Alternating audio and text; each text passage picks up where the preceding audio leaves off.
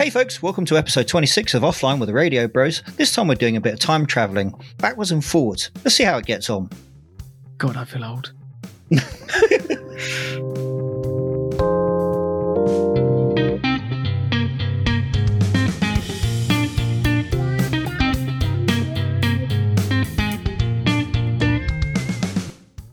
Yeah, so this time we were prompted by a video, weren't we? I think this is what caused this reminiscence to come into focus for us, really.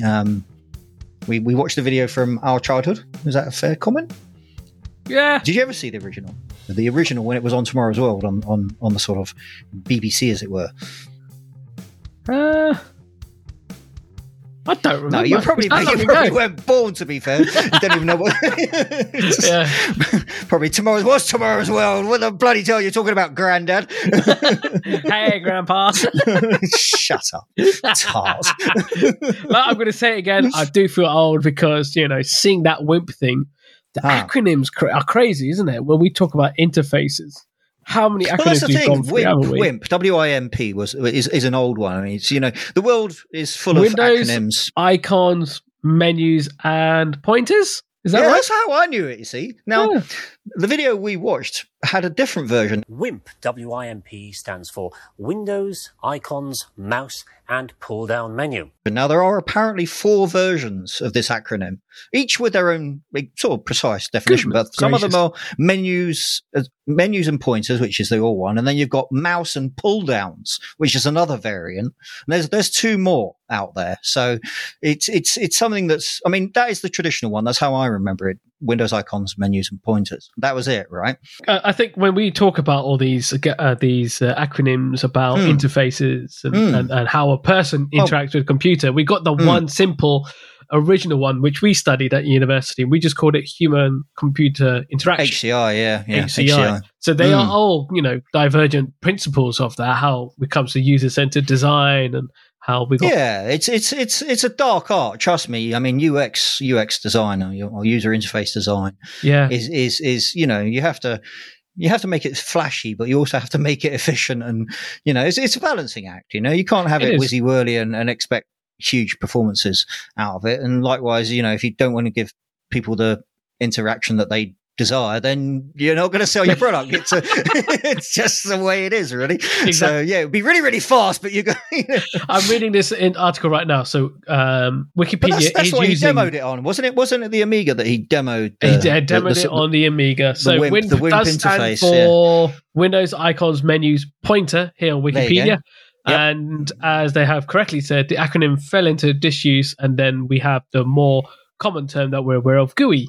GUI. Indeed, yeah. Indeed, graphical user interface. Yeah, exactly. Yep. So it's evolved into modern terminology, I guess. But, I always knew it was WIMP. I mean, it sort of took me back a bit, I must say. I didn't. I think, as we were kids, when we first got the Amiga, it was Amiga 1200. Wow. Well, I say we. Well, my dad got it from my older brother, but me and my younger brother, we would decide to use it anyway and borrow it. Borrow. Yes. And we would play things like Street Fighters and all that sort of stuff, all sorts of games. And what I liked about it is there was a little manual in there that shows you how you can program on the Amiga. So I tried to create my own word processor and stuff like that. Oh, bloody hell. But we never really, I mean, gosh. never really went into the whole thing about acronym. It's just, as a young kid, you just saw something that you can use and you use it. You just I loved as a kid. When I found a new acronym I could use and throw at people that sort of made them glassy-eyed, I loved it. I was a bit of a bastard in that respect. Well, do you know what WIMP is, mate? You're a WIMP. But I'm not going to go into those acronyms because we'll be there all bloody year. Now. Well, yeah, we'll be there all year. I mean, gosh. But it's interesting, right? This whole thing about going old, we saw that video, and I'll put that into the show notes. The interesting part is we started feeling old about it, but then we start finding retro. People reliving the past, yeah. Yeah. And we've been down that road as well, haven't we, personally? So yeah, the amount of times we reminisce about the good old days. Oh, do you remember that game back in the show? Talking of which, retro is a big thing. Reliving the old days, and everyone else is trying to get in on it. I'll tell you what's interesting. I might have to pull some of these links up, but there's a TV presenter, you probably know him, called Jason Bradbury. He used to be on this thing called the Gadget Show. He's a big sort of retro gamer, and he's got tons of consoles, tons of games, and he lives now in Cornwall somewhere. But they had this like retro arcade where they've refurbished all the sort of old games, put them in there, and made a coffee shop out of it for big kids. Yeah, basically. So yeah, it's really interesting. So go and check those out. I don't think he's in that show anymore, right? No, he left. He left the Gadget Show, and he's kind of a independent speaker for technology. So what sort of retro games are there then?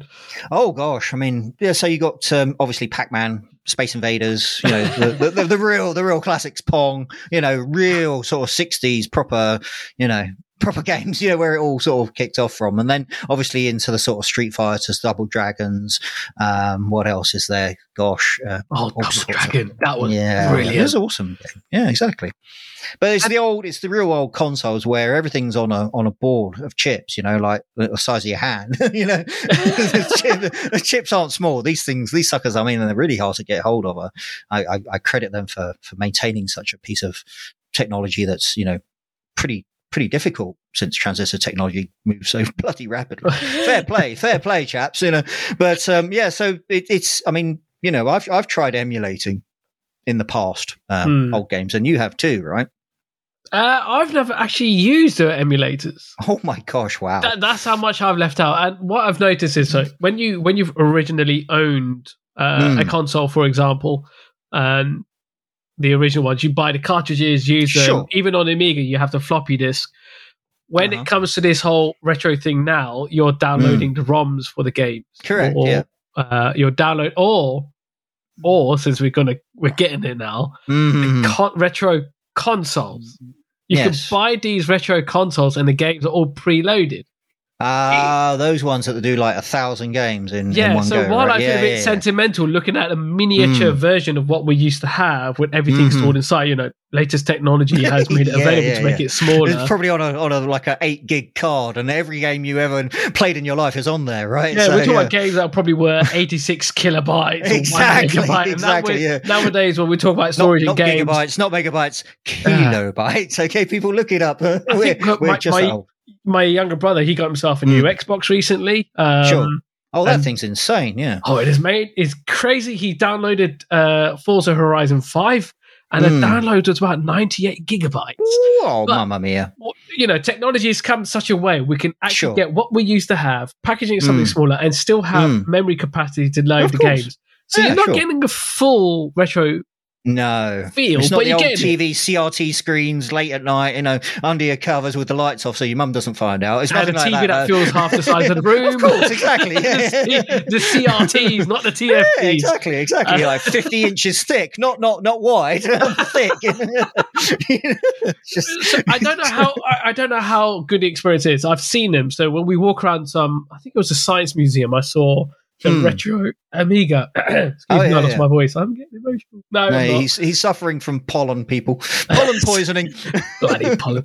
Right, I do remember seeing an Amiga, I think it was or maybe a Commodore 64 128 type thing in the Science Museum. And then we go online and we see, I think you mentioned one that you saw, another console, retro one. Atari or something? Atari STs, the old ones, yeah. The Atari STs, they're all coming back. That was the competitors, weren't it? The 64 and the ST were like hotly contested. And then, you know, it's just like a war. I mean, it's nothing different for the Xbox and the PlayStation these days. I have to say, exactly it does look nice. What's that? The Xbox. I'm sure it does. It's an interesting segue, and I'm gonna abuse it.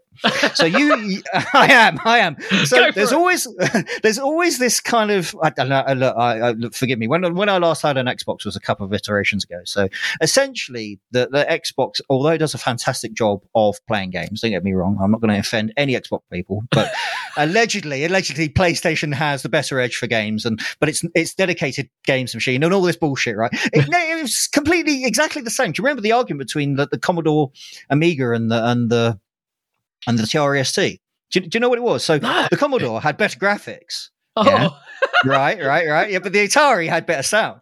See, so nothing's changed. I'll probably have to agree with that. But the segue I was going to use, right, is Xbox was also kind of it was trying to sort of crowbar into media as well. So it wasn't just a games console; it was streaming media, getting online content, getting onto the and bringing that into exactly, Xbox Media Center and things like that. Yeah. Exactly. So this brings us into pretty much today now, doesn't it? Or definitely in the last 10 years, and we're talking about streaming here. You see where I'm going with this, don't you? Yeah. Okay, you see where I'm going with this? You're making me think of what we have in the UK, our public broadcaster, BBC. There's been a lot of talk. I know other people can be triggered by hearing the word BBC because of licensing and all that nonsense. But there's talk around the licensing and the BBC that is quite archaic now. Oh, it's almost like paying a tax. So, whatever live TV or live equipment you have. If you want to watch TV in the BBC, in the UK, you need a license, and that costs £100 and something odd pound a year, correct? Something like 160, whatever. So BBC's programming has been improving over time. Sure. And I think part of it is, you got a live TV set, and it's quite archaic in how the licensing works and how BBC's been going. So do you think they should advertise, or do you think they should go on a channel where it's blocked unless you pay for it? They already advertise, right? They already have a certain percent of to income. Themselves, though. That's the caveat. They can only advertise themselves. They can't officially advertise anything else. If we then compare it with Amazon and Netflix and all these other people who are doing they do the same thing, they probably have one quick advert, less than 10 seconds on the Prime Video at least, less than 10 seconds to advertise another show that they will have available on Prime and then move into it. So the advertising is absolutely purely minimal. If, for example, BBC did something like this, maybe take out all the advertising, you're already paying for it. I'm not going to go. You've already paid for it, that's for sure. Now, there are, dare I say, there you go. You can edit that one out later. You can dare say this because I can. The BBC do actually have adverts in other countries. It's not in the UK, but obviously their programs aren't charged in those countries, and therefore they do have adverts in them. So it's not like they don't. It's just that they don't do it for the UK residents, shall we say. Yeah. Well, our American cousins are aware of BBC because of BBC Worldwide. They do stream it over there, and they love programs. They like have Doctor an Who. interesting way of operating. I have to say, this is getting a little bit controversial. I'm not. Go on. I don't want to be anti-BBC or anything like that. So. Whether you do watch BBC or not in the UK, if you have equipment that is doing any live, if you're watching a linear television, if you're watching BBC or not, the license fee is still mandatory here. Absolutely. And the money goes to BBC, right? Correct. We know this, which is a public service. Public service. So it's a public broadcaster. However, if someone wanted to go out there and do as much investigation as possible, you'll find that BBC operates a number of different companies. Correct. So they will be benefiting from advertising funds, by being on YouTube, by going to America and getting money that way from all the advertisers to another side BBC business. So they are still making money. There is still a corporate type thing going on. It's a public service with a bit of a corporate. So they used to call it PPP back in the day, private public partnership. But this is not like that. It is a separate entity. So sure. So this will trigger a few people thinking, why are we paying for BBC? But BBC because Worldwide they reinvest is not BBC. in their products. Exactly. They room. The reason why we're talking about this is if we compare to how streaming currently works. Yes. You pay a monthly fee and you get to watch whatever programs are available on the catalog. That platform. Yeah, sure. That platform. And that makes me think about Netflix now because Netflix has posted in a recent investor call, they posted that they have lost subscribers. Yeah, 100 million. 100 million. And of course, subscription, this video streaming, shall we say, has become a bit competitive now, hasn't it? We've got a lot of multiple players. Yeah, sure. A couple of days before us recording this, the last available Star Trek and Netflix in the UK side of Netflix catalog has gone, or a date has been announced for it to go back to Paramount. Oh, yeah, because they've just come on the scene, haven't they? They pretty much own that. So they're taking it back. They're taking it back. Now, what Paramount and CBS have been doing Star Trek-wise, there have been a few things in the past. I'm not going to get into that because that's not relevant here. No. But when we look at streaming, we'll just talk about BBC and they're going to have their subscribers. Netflix is there. There are the amount of competitors, the amount of people throwing their hats in the ring for video streaming has gone up. I've already mentioned Amazon. Disney now with the Disney Plus. Paramount, which is the newest one, I believe. There might even be a newer one. And that's not available in the UK. It's only America. No, it's not. They're talking about it, but it's not available yet. You're right. Yeah. And then who else can you think of? It's imminent, though, isn't it? You just know it. It's coming soon to. Who else does on-demand videos? Hulu. There's Hulu. Again, there's quite a lot of American-specific. Peacock as well. Very American-specific. So, there are deals done with the broadcasters here to be able to show those programs. Sure. And we tend to see it about a year. Sky do it as well, don't they? B Sky B. Well, I don't know if they're still called B Sky B, but Sky with a Now TV. Mr. Rupert Murdoch and his clan, shall we say? No. You think the BBC are bad? Yeah. Enough said. Move on before we get a lawsuit. Okay. I just remember this now. Netflix recently got back into the news, not just because of the Star Trek thing that's coming on, but to do with a subscriber count. Sure. And because of what they think could be causing the reduction in subscribers. You want to hazard a guess what I'm referring to here? Decapitation? How they could be losing subscribers, or what they want to do to ensure subscribers are there because they need to keep making money. It's to do with passwords. Oh, yeah, they were talking about family sharing, weren't they? Where so if it's technically your family, you can share it, but anyone else is not allowed to have your password. Yeah, so they say they're aware of it, and... well, I have 85 cousins that all want my password. So many cousins. I'm just wondering, they still haven't worked out a way to do it. Sometimes in our jobs, you give someone your password and you see, right, so this person logged in here, this person logged in here. I suppose it's the only way they could potentially do it. And this is an interesting caveat. That's dangerous precedent because we can travel in our jobs. I think this is a very interesting topic. How can you crack down on password sharing? And if you go online and look at various blogs or news sites, they all seem to have their own opinions. If I go to CNBC, they think that Netflix's crackdown on password sharing may work. Or we could look at other ones that will say they need to tread carefully. And I think they do. I think they do need to tread carefully. Yeah, it's a touchy subject, definitely. Because it's not family sharing. Their concern I suppose it was a knee-jerk reaction to losing fuckloads of money. Basically, is what it boils down to. It's like, we're gonna crack down on passwords. What else are we gonna do? We're gonna I don't know, pull everyone's ears off. That's interesting. One thing to be aware of though is that this discussion has been going on even before this huge the mega slump, shall we call it? Yeah. And I think it's because of the exclusivity of content. If content is being pulled out from people like Netflix and going back to the originator, how do you have originality if everything's shared? If you had 5 people sharing the same thing, who would you choose? Yeah, and this is the problem now. The one you've got generally, right? But if they someone owns that, like. Let's take Paramount again and say, right, that's mine. You no longer have this license anymore. And so we're going to take it back. Tough shit. We're going to take it back and show it on our own channel. So everyone's going to have, if you want to watch it, you're going to have to come over here. This was Disney's strategy, wasn't it? It was indeed to take back all the Marvel stuff and all the... So what Disney's strategy is that we want to set up our own stream because we want to have our content.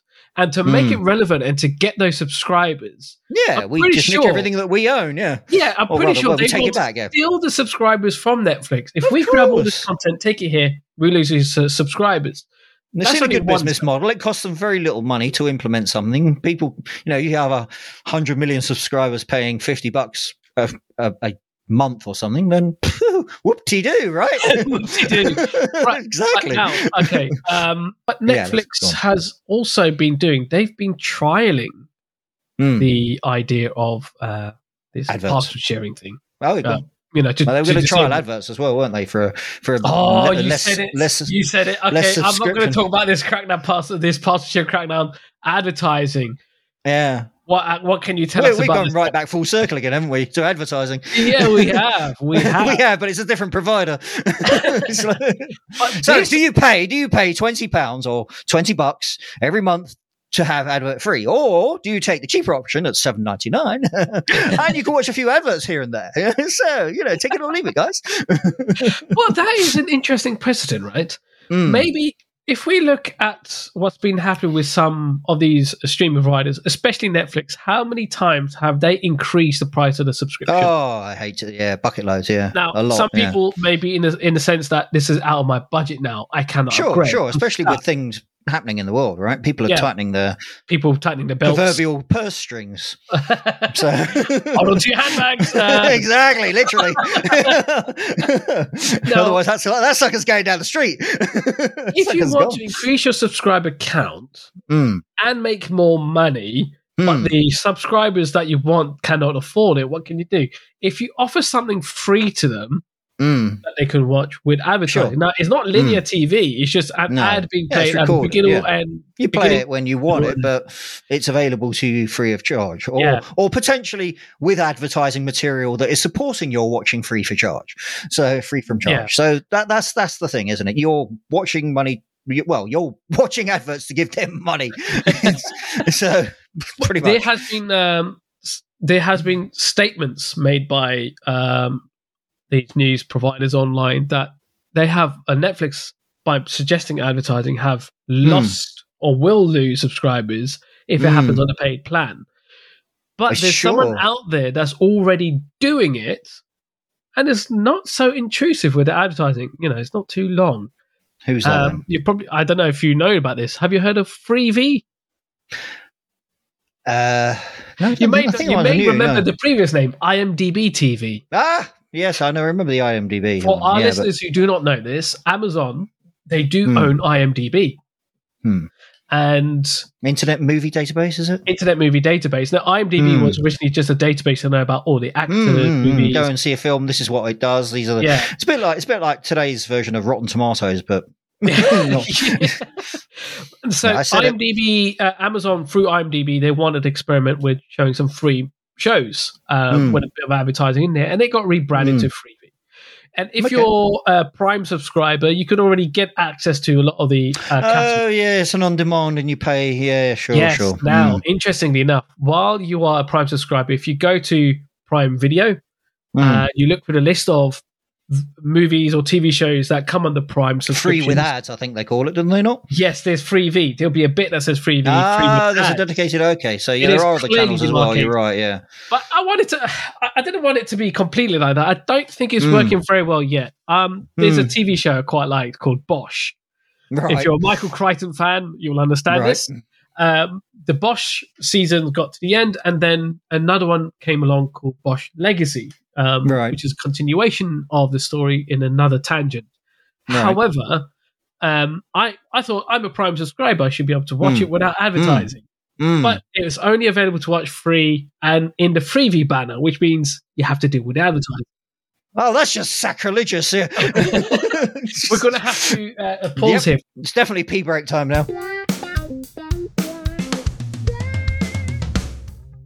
Hey folks, we're back. And this time we're talking about going back into the office. Shahid's for it. What do you think? Don't put me into trouble.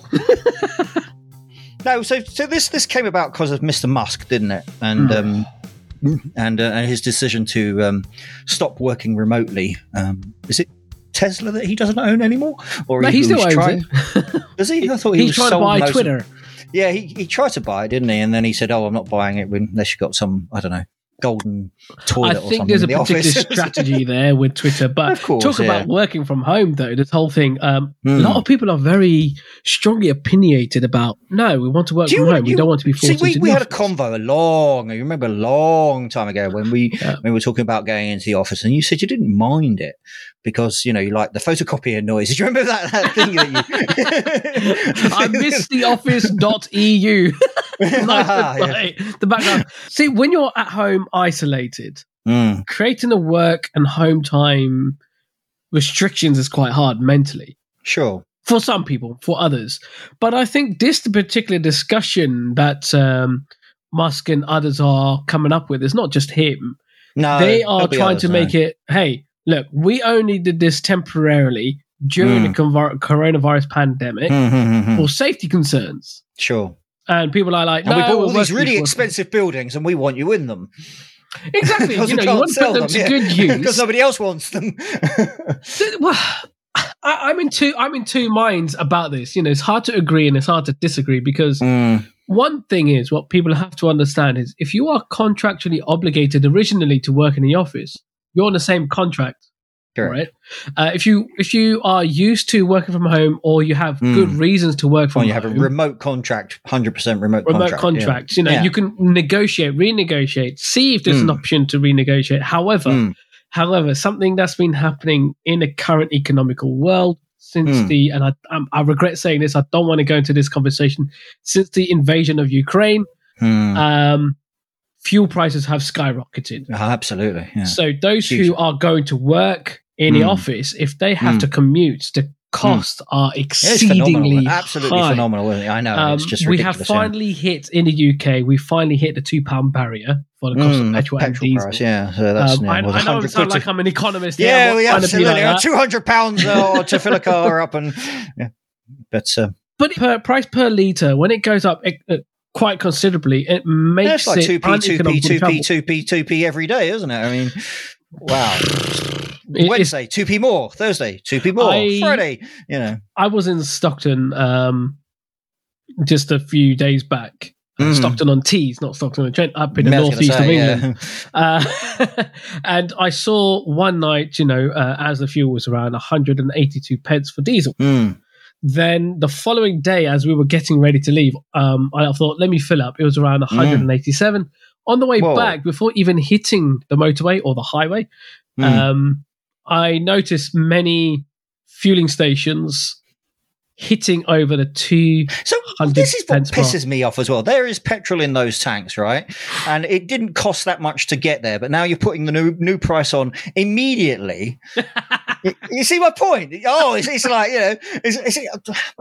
well, a lot of the cost comes down to the wholesale cost of the fuel. Well, it's we got to explain, wasn't it? It's the transportation costs. It's the cost of the fuel to, being internally sold. Then it's the fuckload of tax people put on it. and then it's the garage's percentile. I think that's 1 or 2p a litre.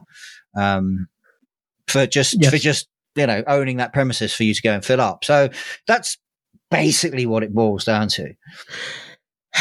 Yeah, it is that. I mean, for us in the UK, they've dropped. Okay, to be fair, they did drop 5p a litre off not so long ago, but from the tax, it's extremely costly to travel into work these days, especially when you've got fossil fueled trains and other things. Yeah. So so the price of diesel is and petrol and oil and whatever is having a knock on effect to people's. So there's a legitimate standing point there to say that, hey, we cannot commute because it's too expensive for us. People are still in this whole belt tightening process with not just fuel, even at home when people are struggling with affording gas and all this electricity other stuff. bills. Absolutely.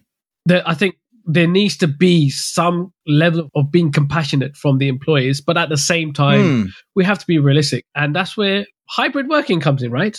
Right. So. What percentile would you be happy with? 1% in the office, 99 at home? Let's look at this term for a second, right? Hybrid working. Do you understand what the terminology actually means? Because I've got a feeling... Well, I have my own interpretation, I'm sure. This is the problem. I've got a feeling that many of these companies have their own meaning of hybrid working. Yeah, that's what we need to nail down here, is what the legal definition is. Let's say your opinion, though. What's your opinion? My opinion, though, I mean, I think, personally, I can work from anywhere I see fit, really. If it has a decent connection and I'm available and I can do my hours, I don't see why that even needs to be in the same time zone sometimes. You know what I mean? I know that's right. You have done it before, haven't you? I have done it before, yeah. So I used to know a guy that used to work in UK time, and he was out in Australia. So working UK time as well. Yeah. So that was really messed up, right? Yeah, time zone jump. You know it, yeah. Oh, so what day is it? It's tomorrow. What? How the fuck does that work? But no, it does. He said, I'm used to it now. I just work through the night and have my daytime to myself. So okay, there's two elements to it then, right? One is the flexibility of being able to work from home a certain amount of time, wherever that home may be. Yeah, wherever that is.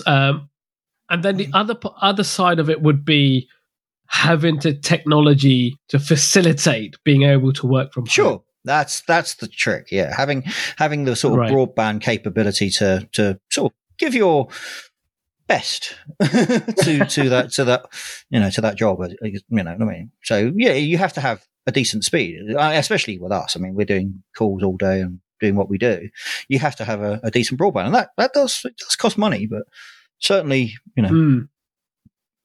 Right. Okay. Well, that is an important. But yeah, as I say, I mean, I think I like working sort of outside. As I should say, I did it, and I kind of enjoyed it because there's a different side of things. Working UK hours outside of the UK, it's very strange, but it gives you different opportunities to sort of do things. So you know what I mean? It's just. So can you give us some examples of challenges you've been facing while working in another time zone? Yeah, it's just literally because I tend to get up quite early. I mean, right. It's even when I was working remotely, I was getting up at sort of 6 a.m. So if you don't sort of finish your job until 10:30, 11 o'clock at night, it doesn't give you a huge amount of sleep. And I do enjoy my sleep sometimes. I do enjoy it. I'm just thinking of like the meetings though. If you had to have so what we do, we have stand-ups, right? Sure. Regular stand-ups with other people in our teams. Yeah, it was about. Did you have any challenges there? Yeah. No, because that's not too bad. Because so where we were, it was what? So 8 a.m. Well, I sort of negotiated with them to start early because it just made sense. But I mean, sometimes you have to do change outside of office hours. Obviously, you can't deploy an update set during working hours. That would be bad. But so we sort of had to sort of go until I think it was about 7:30, 8 o'clock at night. Where I was, right? But you start at 11:30 in the morning. So even if you went to bed sometimes at 10:30, I mean, it was only once a week, so luckily enough. But yeah, so it wasn't terrible. So, but you had the sort of morning to yourself. So 6 o'clock until 11:30 is yours to go and do with what you will and. Entertain yourself, as it were. You were. He said entertain. You were. Sorry. I shall stop with the innuendo. But yeah, I mean, as I say, if I want to work out there, then I've got to commit myself to that schedule that other people are familiar with. It's not about me, right? It's what I need to do to myself to get that job done. It's as simple as that. It's. So did you have to push yourself or challenge yourself to be able to work in a very productive way while out there? I didn't find it too much of a challenge. I guess maybe if it was longer term, I might. I don't know. I might feel a bit more impact, but no, it wasn't horrendous. Okay, so I was quite happy with that. It just seemed to, I don't know, it just seemed to work. And, if you're mentally into it, then I guess it's you just have to do it. So you didn't face many challenges then. It wasn't too much of an issue. I mean, there was a couple of mobile drops. Don't get me wrong. Yeah. So the broadband wasn't quite to where it needed to be to have a Teams meeting, for example, especially on video. Forget about it. Teams, you could have an audio one if you sort of tapped into the cellular network, which was slightly more reliable. So that's quite interesting. You're saying, which is about the reliability of the internet, and I think. It's not just going to be a conversation of working in another country time zone. It could be an issue of working from home if you cannot afford a very decent internet package. Yeah, that's true. You're right again. You're right again. So if you can't afford the sort of top tier, 100 megabits per second minimum sort of thing, then you're going to be causing an issue. Really, I guess. I don't know. Interesting. Well, I got something here in front of me. I haven't shared it with you yet. It's something I was searching for in the background. I was trying to make sense of some data. So the office. Office. Is that the office? Office fish. The fishy office. No, the Office of... Yeah, go on. Oh, you got an office, Sean Connery. Office of National Statistics. No, so the Office of National Statistics in the UK government, they did a report on the 23rd of May. And the question... Last year? Sorry? Of this year, 2022. Okay, cool. 23rd of May. Thank you for getting me to clarify that. The 23rd of May, 2022, based on a survey which they performed in February 2022 around hybrid work. And the question was, is hybrid working here to stay? And there is a paragraph here that says, more than 8 in 10 workers who had to work from home during the coronavirus pandemic said they planned to hybrid work. So it's not completely work from home, hybrid, 8 out of 10. There's an interesting consensus of what they have here. And comparing the proportion of workers of doing hybrid working has actually gone up from 13% in Feb to 24% in May. That's just here, this year, 2022. Sure. And if we look at the exclusive home working, that percentage has gone down. It could be just a chosen few that require working from home exclusively. But I think the hybrid part needs to be the agreement. So whatever flexibility the employer is going to give, you have to be a bit flexible as well. Sure.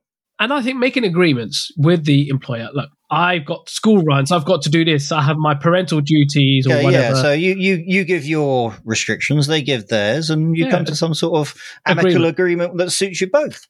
Or sometimes it can be flexible, can be a different day, right? And I'm only assuming this. For example, let's say I know in 2 weeks' time I have to go visit school because my son is going to start secondary school or high school, and I need to go talk to the teachers. I need to go to this open day. It may not be in the usual day I take off, but I can say to the employer, look, I will need to work from home because I've got this. And in between that time, before I had to go, before I go and when coming back, I could do my job. Sure. And, you can have that sort of agreement rather than taking a full day off, where you don't need to. Sure. And I think this sort of thing might help. When someone has a doctor appointment and they have to go to an office normally, I don't want to walk in halfway through the day, hey guys, hello part-timer.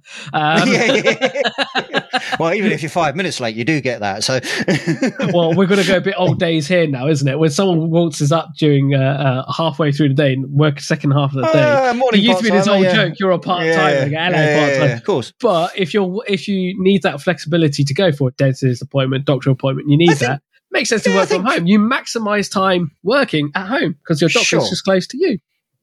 It's the true sense of work-life balance. It's a case of when you need to be in the office or you want to be in the office you've chosen, maybe you need to, again, if you've planned something with the kids or if you've planned something with your colleague. I mean, that would be probably the only reason I would go back into an office, to be perfectly fair. Let's do a bit of a circle back now, right? This hybrid home working, we have our valid points about why it makes sense to hybrid work. Some people's jobs it is. Some people's jobs just expect you to travel anyway. It might be part and parcel of your work where you need to travel.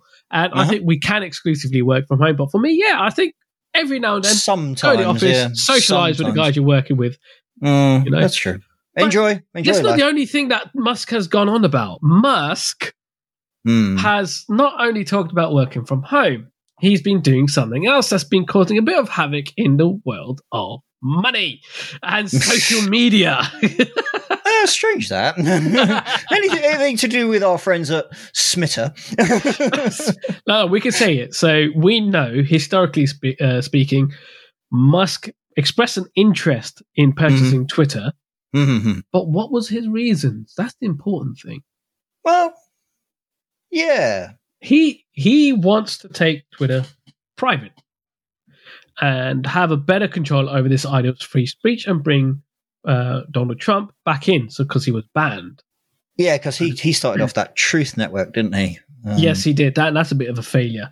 But he failed, now, quite badly. In this whole scape of things, if anyone's been following the stories or the story of Twitter, they did something in the world of economy about called a poison pill. So they devalued themselves to make it look a lot more unappealing. Unpurchasable. Purchase. That didn't stop him. No. No. He still expressed an interest, and then then an agreement was made for him to actually purchase Twitter. But then something happened after that, which was something a bit of a exploded problem. somewhere, didn't it? Yeah. So, as part of the deal, Twitter gave a report that they estimated 5% of users are bots. Oh, wow. Now, Musk doesn't believe this. He's not happy with that. And for this reason, he saying, I want more evidence. I need to investigate this before I do this. Now, that's hit Twitter's shares. I bet it has, yeah. Wow, I sound like a finance person. And I don't work in finance. I know nothing about it. I'm dumb. That's, of course, devalued the value of Twitter's shares. And I think he still wants to do this because if he devalues it more, he can easily purchase it because of what they were talking about on how he can afford the purchase of Twitter. And you said it. You mentioned it by Tesla. Sold a bucket load of shares, yeah. Selling his shares in Tesla to build up the funds to purchase Twitter. A buttload of shares. But let's focus on one thing, though. Free speech. Yeah, okay. We've hinted at the problem with Twitter before in social media. Yeah. Now, the idea of free speech, he's going to bring Trump back. It's going to... Is Trump free speech or is it just a raving lunatic? I don't know. There's a very thin line, you know.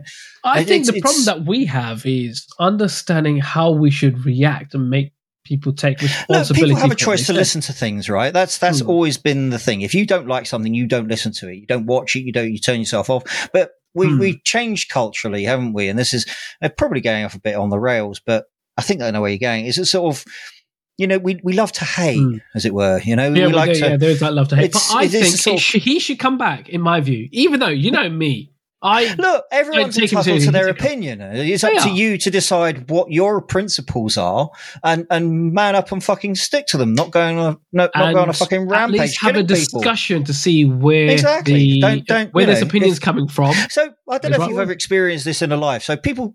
I mean, back in the old days. I mean, it's changed again. Buskers yeah, it's true. It's nostalgia. So you used to find buskers in the London Underground. You used to sit there with the guitar, right?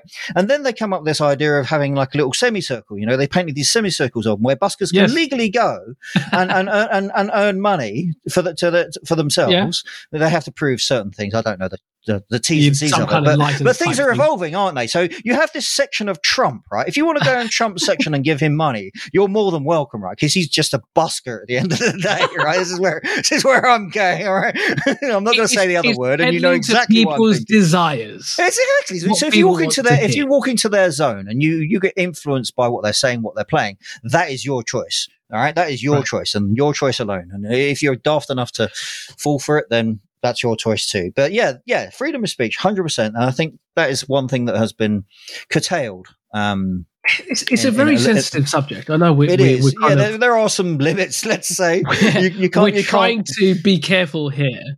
100%. But I think one of the things we've got to be clear of, and you know, when you watch TV shows, for example, if anyone's seen it, like 24, you know, there's some political side of it. Sure. That sometimes, you know, if your free speech, what you want to exercise, results or is there to instill harm in others, you need to take that responsibility. But yes, have your free speech, have your opinion, but be ready to take the responsibility. Yeah, if it incites hatred, then just fuck off, basically. Just go.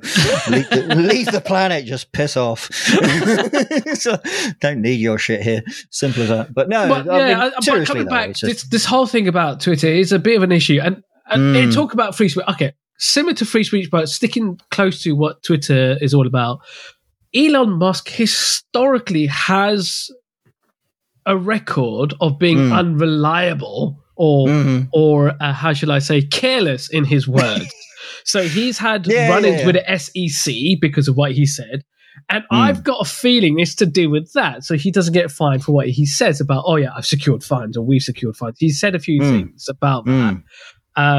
But I've got a feeling he still wants to complete the sale of Twitter, and I'm pretty sure others will. It would be beneficial to him, surely. Yeah, it would be beneficial, but I'm not too sure what the play is to do with the bots. Sometimes it's good bots. If you want to ask a question, the bot finds the answer and presents it to you.